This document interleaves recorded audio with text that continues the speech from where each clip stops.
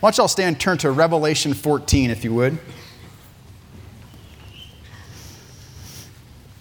I want to get right into it and turn to Revelation 14. We're going to start in verse number 14. We could get a running start at this, but it's the book of Revelation, and it's hard to understand even on a casual read sometimes. So I'll just do my best to explain what's going on in the background as we get into it. And then we'll read here in verse number 14 on through the rest of the chapter. And it says, "And I looked, and behold, a white cloud, and upon the cloud one sat like unto the Son of Man, having on his head a golden crown, and in his hand a sharp sickle. And another angel came out of the temple, crying with a loud voice to him that sat on the cloud, Thrust in thy sickle, and reap, for the time is come for thee to reap. For the harvest of the earth is ripe. And he that sat on the cloud thrust in his sickle on the earth, and the earth was reaped. And another angel came out of the temple, which is in heaven, he also having a sharp sickle. And another angel came from the altar, which had power over fire, and cried with a loud voice to him that had the sharp sickle, saying, Thrust in thy sharp sickle, and gather the clusters of the vine of the earth, and her grapes, for her grapes are fully ripe. And the angel thrust in his sickle into the earth, and gathered the vine of the earth, and cast it into the great winepress of the wrath of God. And the winepress was trodden without the city, and blood came out of the winepress, even to the horses' bridles, by the space of 1,600 furlongs." Whoa. Now, I know, you look at that and it's like, this is going to be not encouraging, And I guess it has the potential to be that way, but I think that when we see it and what is actually happening at this time, it's encouraging to the believer, although it's an awful sight. But I hope to really preach what God has said to us here in Revelation 14 and preach a message called From Confusion to Clarity. Confusion to clarity. Okay, you can be seated. We're going to get started. Trust the Lord is going to bless the reading and the preaching of his word. It's always Satan's goal to disorient, isn't it? He wants to bring confusion. He wants to bring confusion to the believer and mankind in general, not just us that sit in this auditorium. But I am so thankful that we have the Word of God. And I honestly, friends, I don't know what we would do without the truth of the Word of God, where the Word is sown, the truth is sown into our life, because we know that there is a lot of other, of Satan's lies that are sown into our life as well, and we can't help that. But we have the Word of God to help keep us straight. Now, I remember, y'all remember the pandemic? You remember that? I try not to, but I have to from time to time.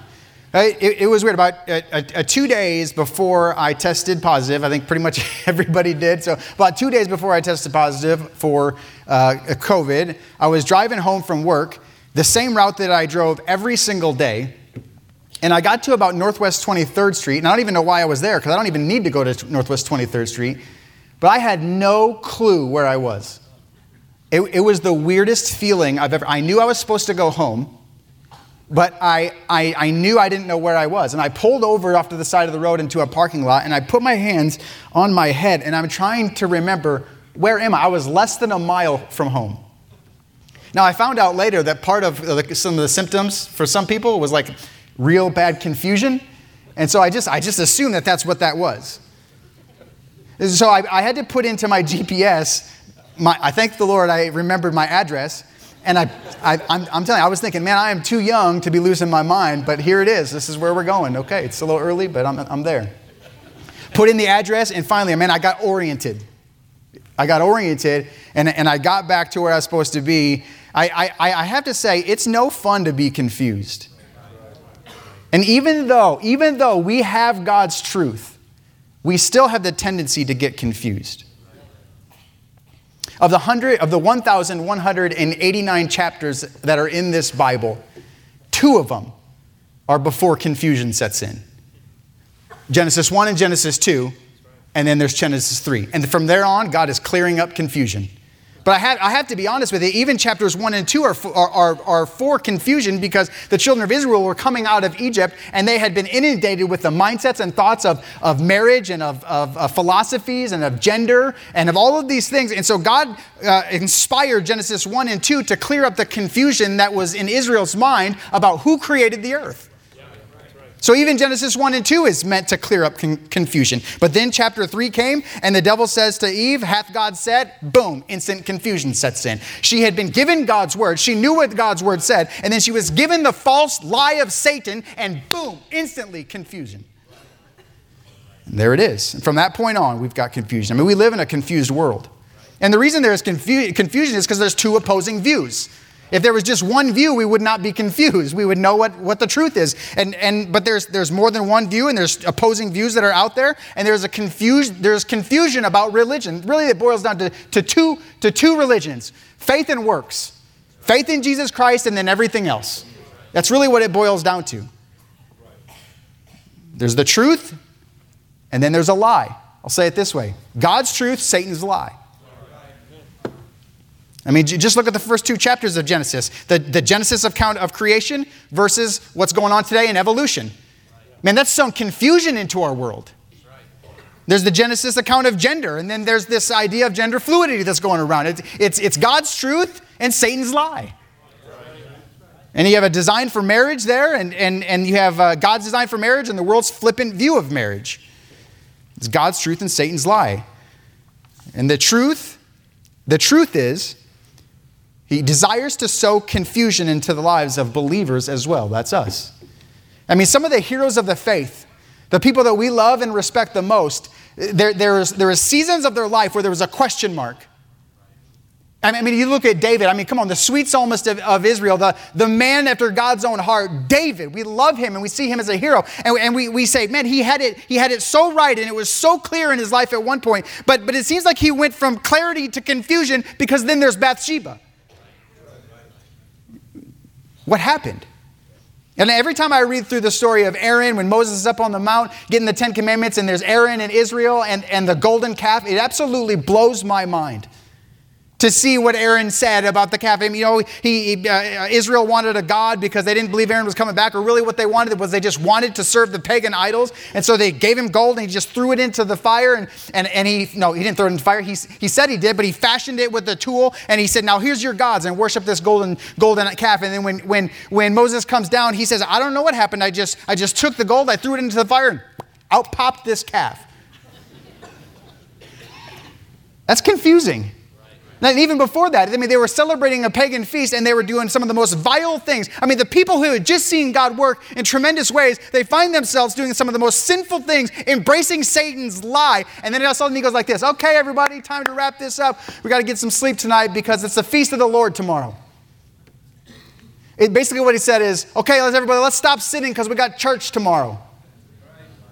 And that just leaves me scratching my head. And I'm like, that is absolutely and utterly confusing. But it's more than possible that while we have the truth, we can get confused by Satan's lies. I mean, come on, this is for all of us. There's teens in here that you are living a very confused life. And the reason you're living a confused life is because you've bought into Satan's lie. And when you buy into Satan's lie, you live in confusion. I mean, it's possible that there's families, there's husbands and wives and parents and there's grandparents in here that are living a life with a question mark over it, and it seems confusing, and it's because you've bought into the lie of the devil. Yes, God has given you the truth, but at the same time, you've received Satan's lie. And there's a question mark there. I mean, there's a time when we see it clearly, and then there's a time when it gets confusing. And you've gone from clarity to confusion. What we need to do is go from confusion to clarity. Because we all have a way of getting confused. And what we need to be restored. The restored just means to bring back, to reinstate to a former condition. We need to be reinstated back to clarity at times. We all need it. Because we all get confused. And I think there's some teens in here that what you need in your life is you need some clarity. You need to be restored back to clarity. And there are some marriages in here that I would imagine at one point you saw things clearly in your life and you knew how your marriage was supposed to go and you knew the direction that God wanted you to lead your wife and your kids. And now all of a sudden it's like you've departed from that and you've gone to what was so evidently clear to now it is so confusing. And that's true of the college age. Man, I got a heart for the college age, not just the Heartland. I'm talking about the Crossbears. I'm talking about the Pathfinders. I'm talking about all those who are in the college age because you can graduate from high school and you can feel like you're forgotten, but you're not forgotten. I'm just saying that when you leave maybe that bubble that is your home and you can see things clearly and you've got someone who's hearing from the Lord, leading your family, and then you get out on your own, it's real easy to buy into the lie of the devil, and you've gone from clarity to confusion. And it's time to be restored. Because God has given his truth and Satan has sown his lie. How can we get from confusion to clarity? How do we get away from Satan's lie and get back to God's truth? How is it that clarity can be restored? I want to show us from this text what Jesus is going to do in the end days to restore clarity back to this earth. I want to see how he's going to do it. And then what I want to see is how you and I can go from confusion, if we are there, back to clarity, and how we can just live a clear Christian life. Okay?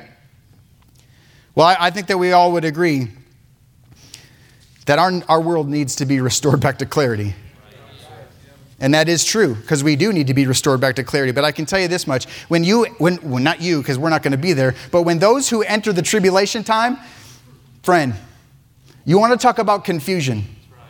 It's going to be there. Because what happens is about chapter 13, we enter into the midway point of the tribulation. Now the tribulation, for those who may not know, I don't know, is after the rapture. So the next appointment on God's calendar is the rapture. And so he is going to take those who are believers out of here and then starts the 7-year tribulation. And so chapter 13 is about midway through the tribulation time. And what happens is Satan has made a covenant with Israel and then he breaks his covenant. He turns his back on them and he starts to persecute them. He blasphemes God and Jesus Christ. And really, ultimately, what he is doing is he is being a counterfeit of Jesus Christ, a counterfeit of the Trinity. And they have the unholy Trinity, as some have called it. You have Satan, you have the Antichrist, and you have the false prophet. And there's the Antichrist in that time. About halfway through, he is going to have an assassination attempt. It's all in chapter 13. You can go back and read it yourself. But there's going to be an assassination attempt, and he's going to be wounded in the head. And then by the power of Satan, he is going to be raised from the dead and he is going to live again. The Bible says that he was not, and he was again. Does that sound familiar to you? The Son of God who came and who lived a sinless life and he lived on this earth and he died on a cruel cross for us. He was buried and he rose again. The devil does nothing new. He's a counterfeit. And then you've got the false prophet. And what the false prophet does is he points everybody to the Antichrist. He is pointing them to worship them. He is pointing them to think that he is God. And that's exactly what the Holy Spirit of God is supposed to do towards Jesus Christ, is he points people to our Father. He points people to Jesus Christ. And so what we're seeing in chapter 13 is the unholy Trinity that is nothing more than a counterfeit of Jesus Christ. And they're there, and they're sowing seed. They're sowing lies because what happens is that he is going to sow lies into the hearts of people. And he's going to make sure that they worship him and him alone. Because what happens is when he sows this seed, what he's going to do is he's going to tell the people of this earth that he is God. The false prophet, he's going to point people to the Antichrist. And he's going to say, worship him. He's going to make an idol, an image. And that image, he's going to say, you have to bow and you have to worship the image. And when they don't, the Bible says in chapter 13 that they're going to die. And then he's going to say this. Do you know what you need to do next? I'm going to give you the mark of the beast. And we all understand the mark of the beast, the 666. He's going to make them identify with him. He's going to make them identify. Well, what happens if they don't? Do you know what's going to happen? They're not going to be able to buy. They're not going to be able to sell. they're not going to be able to trade, and they're going to die.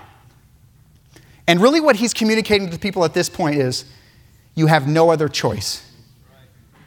The Antichrist is going to come in 13. He's going to turn on the Jews, and they're going to say, you have no other choice but to worship the Antichrist. That's it. Or die.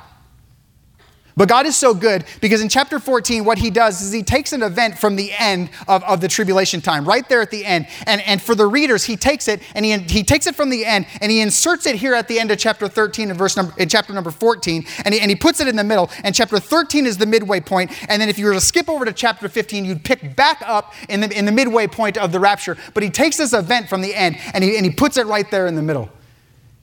And the reason he does that is because he wants the people of the earth to know this. You have more than one choice.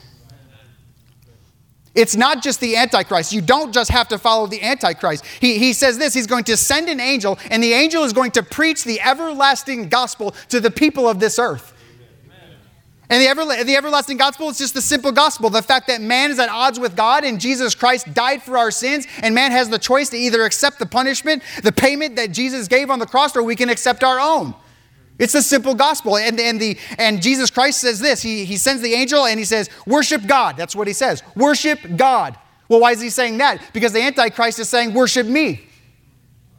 He says, give God glory. Well, why is he saying that? Because Satan has always wanted the glory of God. And then he says, worship the Creator, because he was telling people to worship him. I'm just saying Satan is sowing his lie. And God is saying here's what I'm going to do. I'm going to sow the truth. And there's confusion, not because of the truth, but because people are buying into a lie. That's what's going to happen.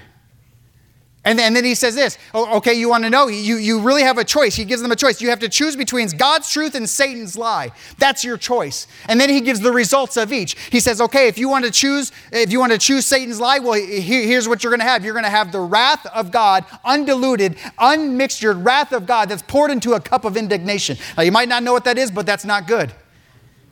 And really what he says after that, he says you're going to be tossed into hell, and you're going to be there for eternity, and the smoke is going to rise forever and forever. That's their state, those who receive the lie of the devil. And then he comes over here and he says, okay, those who accept the God's truth, the everlasting gospel, the simple plan of Jesus' salvation, you're going to be blessed, you're going to have peace, you're going to be at rest for eternity. God's truth or Satan's lie. That's our choice. It seems like a simple choice. But man is so confused that the rebellion of man wants their own way so bad that they're going to choose a lie over the truth. And what we have in this text is we have two harvests. Two.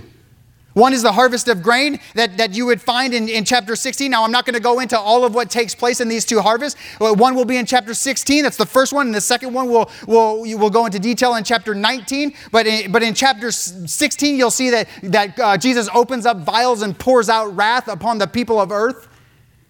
And in chapter 16, he basically says this. Well, what's going to happen is after the rapture and the Christians are taken out, do you know that Christianity is going to continue? Christianity is going to continue? It will. Because you know that there's 1.3 billion Catholics on this earth. Do you know that there's, I think, over 17 million Mormons? There's 8 million Jehovah's Witnesses. And not everybody that falls under the umbrella of Christianity is going to be able to go off into eternity with Jesus Christ. Because those who believe in the doctrines of those faiths are not going to make it to heaven if they are believing in those doctrines. So a form of Christianity is going to continue, and those people will buy into the lie of the devil. They will bow to the idol. They will take on the mark of the beast. And we can see here in this first harvest, you could go back to Matthew chapter 13, and you can see Jesus with the wheat and the tares. And I'm not going to go into that because Pastor preached through that about a year ago or so, but I think that you all understand is that Jesus has sown the seed, the wheat, into the earth. And Satan has sown the tares. And they're so similar, almost indistinguishable to the eye, that it causes confusion. And we say, okay, what is truth and what is not? Well, that's not for us to decide who is saved and who is not. That's not really for us to decide, because Jesus is going to do his work, and he's going to come down, as we read here in this first harvest, and he's going to put his sickle into the earth, and he is going to reap.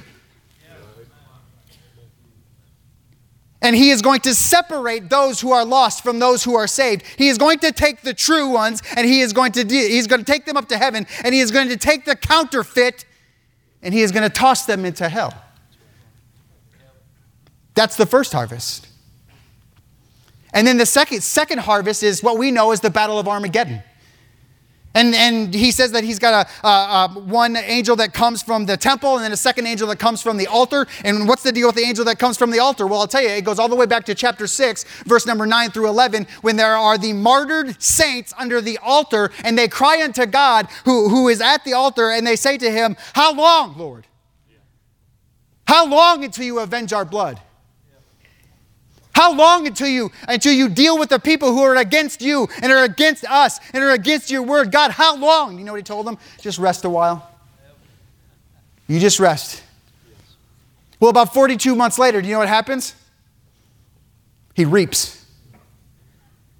He reaps.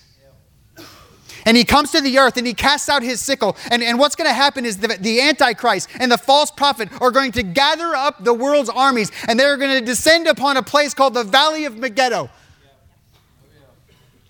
And it says it's 1,600 furlongs, and that means this, 200 miles deep. Sometimes we can think of that place as just being, I don't know, not too long, maybe a football field's length. No, I'm telling you, the world armies are going to descend upon that place. And Jesus is going to come down, and with the word of his mouth, he is going to deal with the rebellion that's taken place against him, and he is going to reap. Yeah, that's right. And the Bible says that the blood will burst forth from these rebels, this rebellion against God, and it will fill up to the horse's bridle. That's what it says. And you say, I don't understand how that can happen. I don't understand how that can happen either, but I know everything else in the Word of God has been true, so that must be too. And so it just means quite a bit amount of people that are coming, and they're coming to Jesus Christ, and they're coming to fight against God, and they're coming to fight against Jesus. He's going to reap. He's going to deal with that rebellion.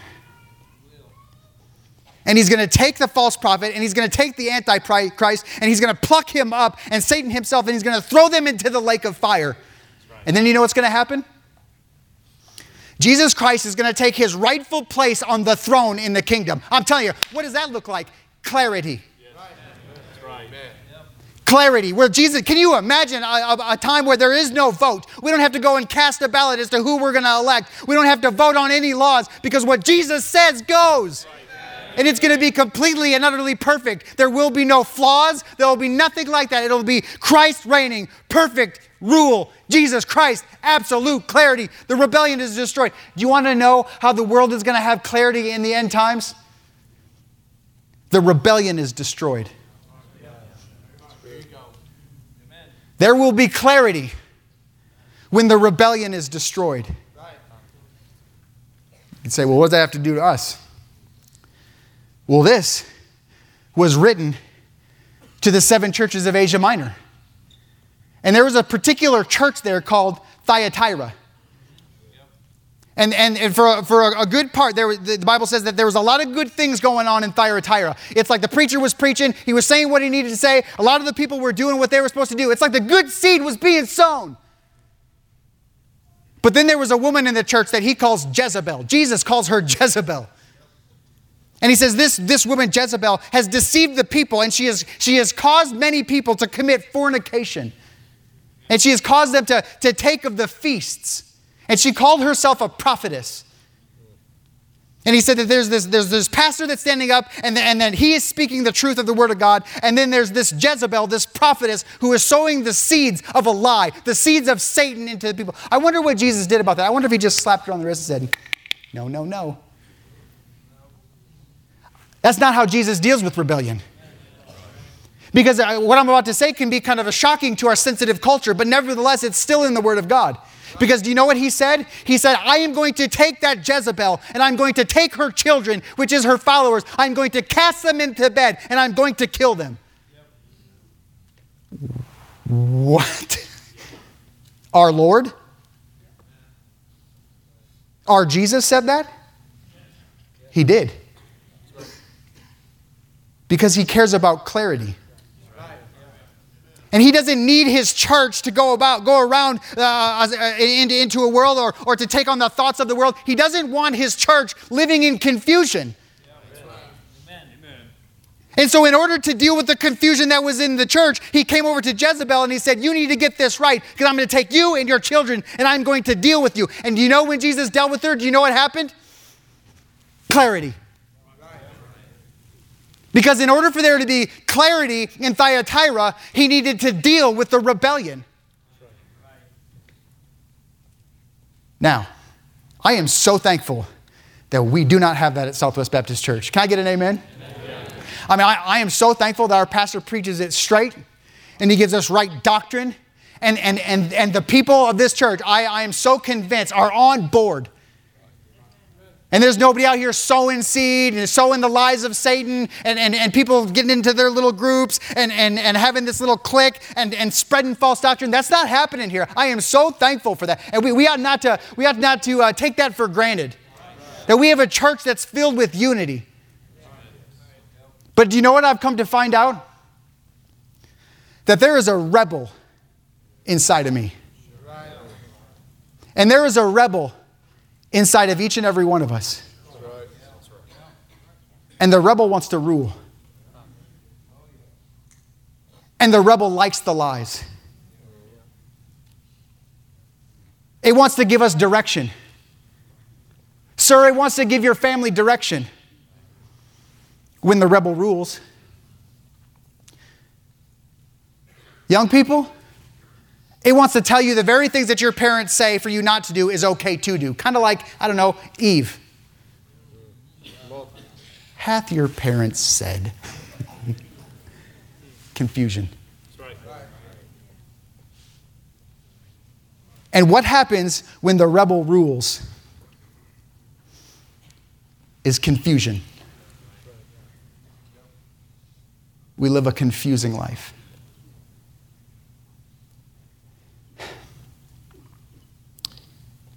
Do you know that when confusion continues, it's because the rebel persists? And come on, I've gone through seasons of time where I'm just not thinking right. I'm not thinking like the Lord would want me to think. I am not acting like the Lord would want me to act. All I know is something is going on up here. And do you know what I find to be the case every single time? I have taken Jesus Christ off the throne of my heart, and I have let the rebel rule.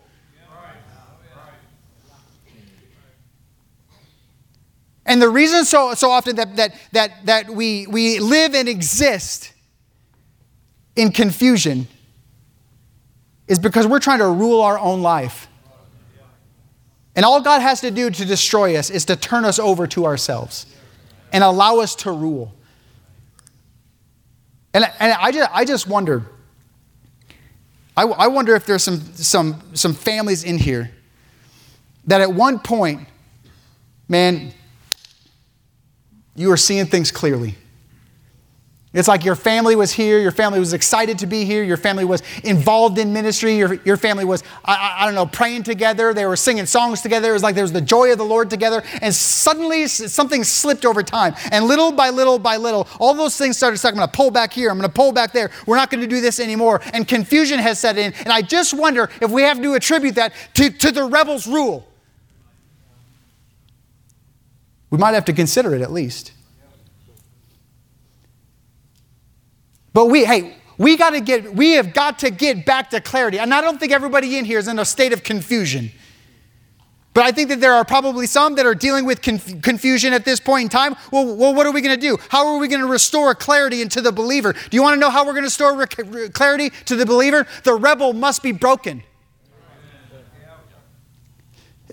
God doesn't take kindly to rebels. I mean, come on, it is the most confusing thing to me, Brother Copes, when students at Heartland, they come and they graduate, they hear the doctrine of the Word of God, they're taught by Rocky the Baptist, they're taught by other people, they're taught by Brother Gaddis, the truth of the Word of God, and then all of a sudden, it's like they get out of here and they go a totally different direction. Maybe they're not in church, or maybe they're off doctrinally. I'm like, how in the world does that happen?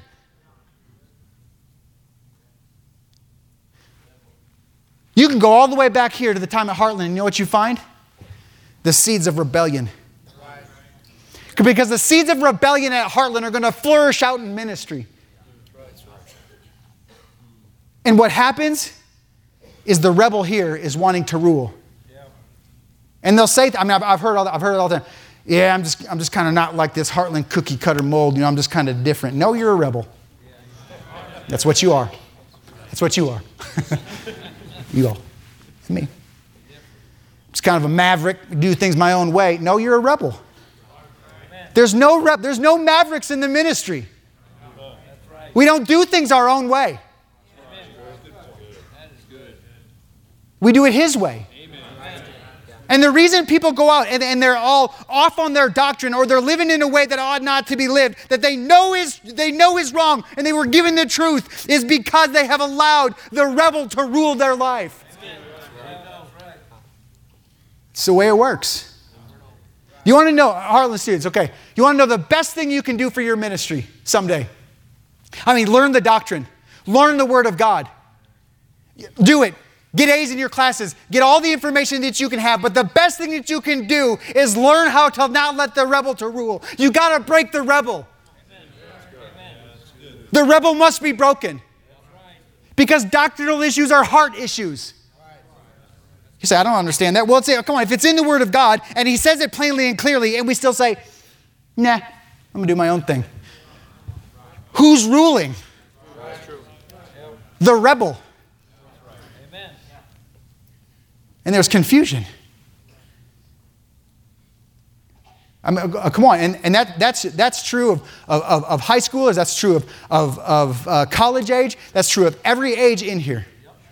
Man, how in the world is it? Hey, how in the world, teenagers, is it that you can stand before Brother Seth every Sunday? I said every Sunday, and he gives you the truth of the Word of God, and you can come up here and you can hear Pastor Gaddis preach the way he's preached, and then go out and live some way other than the truth of what you hear. Why is that? Because you're a rebel. You've allowed the rebel to rule. And you want to know the best thing that you can do for your life? You need a rebel that's broken. And that is true for husbands and families and marriages. There's no way to do marriage other than God's blueprints.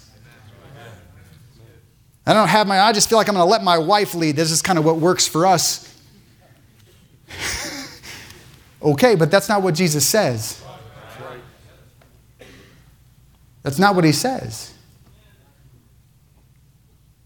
And you can be passive and be a rebel.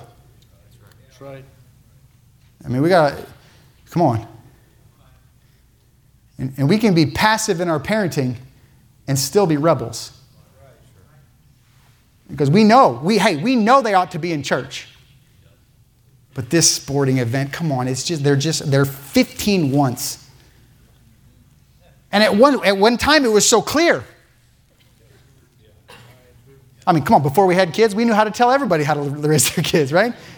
Come on, how could they let their kids go and miss church on this kind of day? Because it's so clear. Right. And all of a sudden, years later, it's confusing.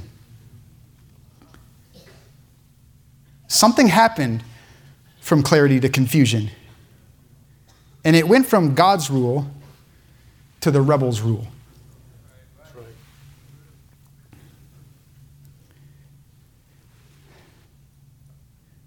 So, how do we break the rebel?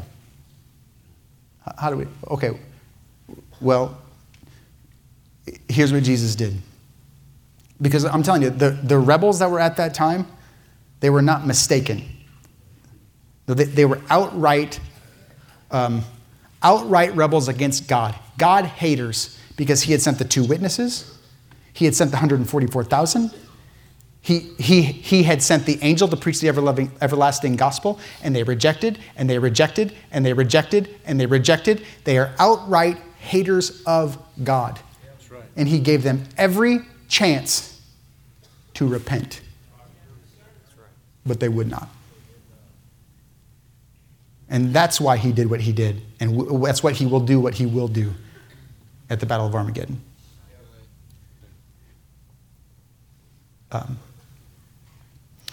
The woman in Thyatira, the Jezebel. I love this. He says to her, he says to the pastor of the church, listen, I gave her a space of grace. I gave her time to turn from her rebellious ways. He says this, but she repented not. And so he says that I'm going to do this to her. But he says, this is what's so beautiful, is like God wrapped the judgment with grace. Because on the other side of the judgment that he said, I'm going to take her and I'm going to take her children, I'm going to cast them to bed, I'm going to take their life. And then he says this, except they repent. It's almost like I'm giving her one more chance. You get that? Yeah, it's just like wrapped in grace. I gave her a chance to repent, but she didn't. And so because she didn't repent, I'm going to do this. Unless she repents. Wrapped in grace. And I would say this, the only way to break a rebel is for the rebel to lay down his arms. And we cannot be passive about rebellion in the Christian life. We have to be active. And the only way in which I know how to do so is to come to an altar and repent. That's the Bible way, to surrender and say, God, I have been ruling my life. I have been on the throne of my life. The rebel has been ruling, and I want to surrender that, and I want to give that over to you. I wonder what would happen. Clarity. When there's been confusion, there will be clarity. There is clarity when the rebel is broken. And I'd encourage you that if God has shown to you something in your life that's rebellious or of a rebellious nature, you talk to God about it and go back to a clear, living Christian life. Would you all stand? And every head bowed and every eye closed.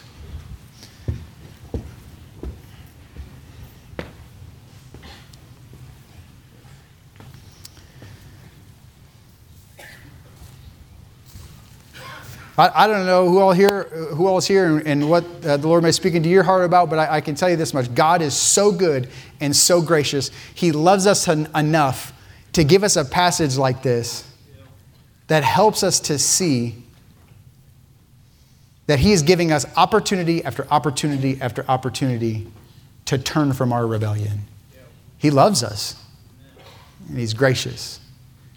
And so I'm going to pray with you, and then the music is going to begin. The altar will be open. Father, thank you so much for your goodness to us. I thank you for your kindness and your love and the grace that you show us each and every day. I thank you, God, that you have been so good to our church and given us such wonderful unity and care for one another. And yet, Lord, I know that within each and every one of us, there exists one who wants his own way.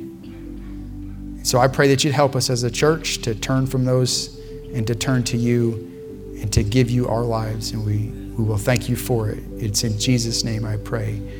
Amen.